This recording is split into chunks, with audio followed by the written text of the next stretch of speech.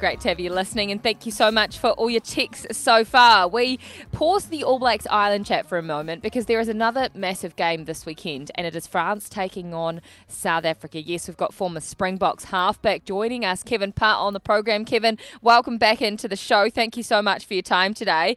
How are your confidence levels heading into this weekend? How are you feeling? Hey, Kirsty. I've got to be honest. I'm feeling good. You're talking specifically about South Africa.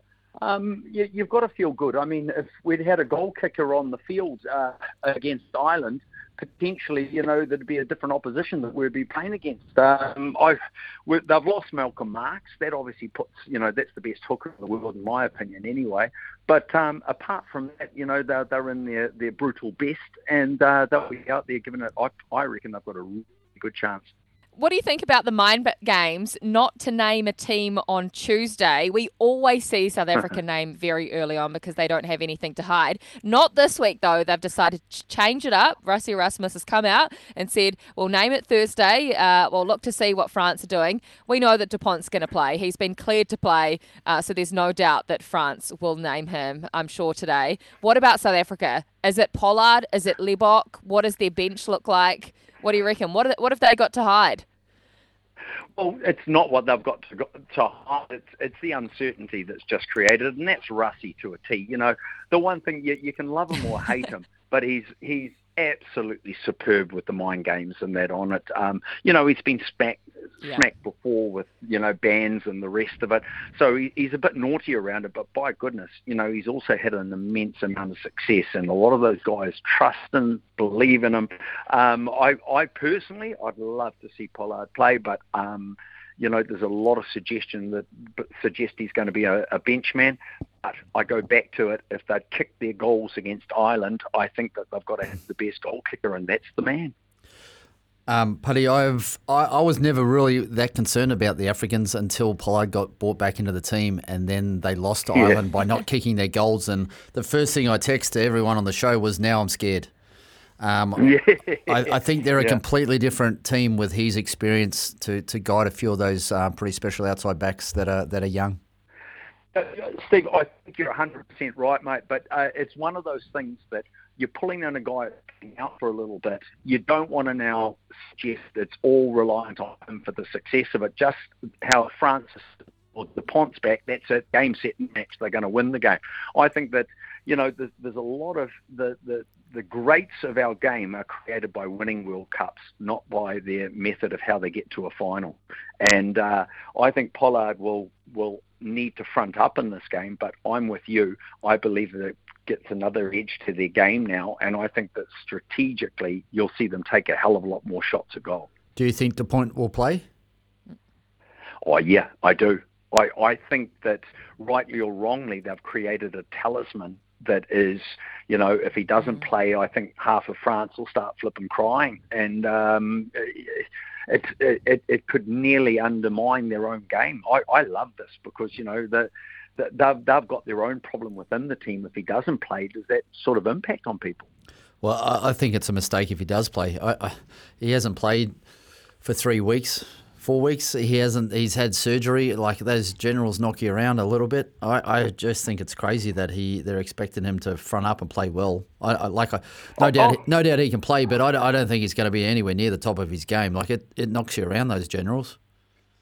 Oh, Steve, 100%, and I'm certainly not challenging that. But I'm quite enjoy that green jersey with the Springbok, and if they're going to put him on the field and think he's the golden talisman, then I think that's going to help the Boks more than ever. Oh, absolutely. They hate. What about? Sorry.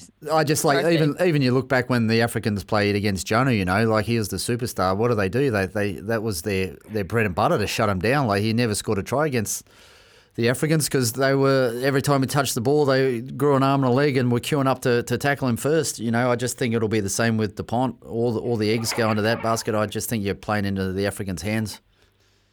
Oh, mate, I mean, to go back to the one you just said with Joe Nalomu, I remember specifically I was part of the Springboks squad back then.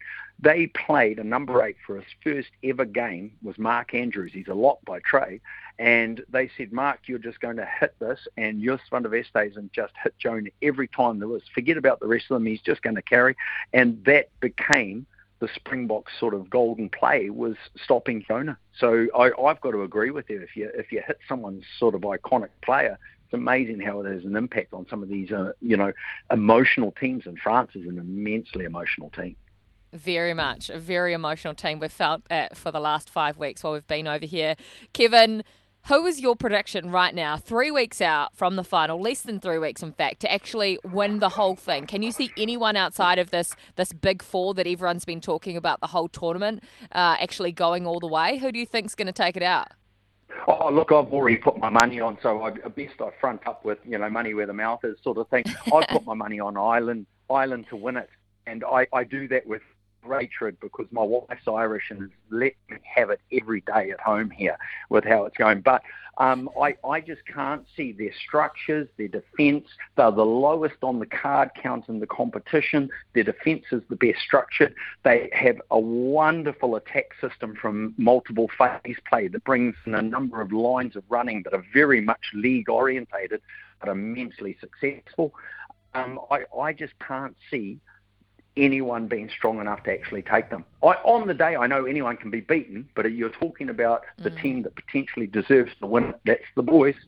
Well, I hope you got the same odds as our Steve Devine. 550. What'd you get it at, Steve? 550. Oh, I got it only at $5. You cheating devil, eh? There you go, mate. There you go. Good halfback spot. They think outside the square, don't they? Thank you so much for your time, Kevin. Sorry, Steve. We've run out of time. We've got the automatic break that is going to kill the interview. But, Kevin, absolutely brilliant to have you on again. Surprised to hear that you're supporting another green jersey, but we do appreciate you on the program. Cheers, You look after now. Bye. Thank you so much. Enjoy the action this weekend. Kevin Putt joining us, of course. It's a halfback takeover today.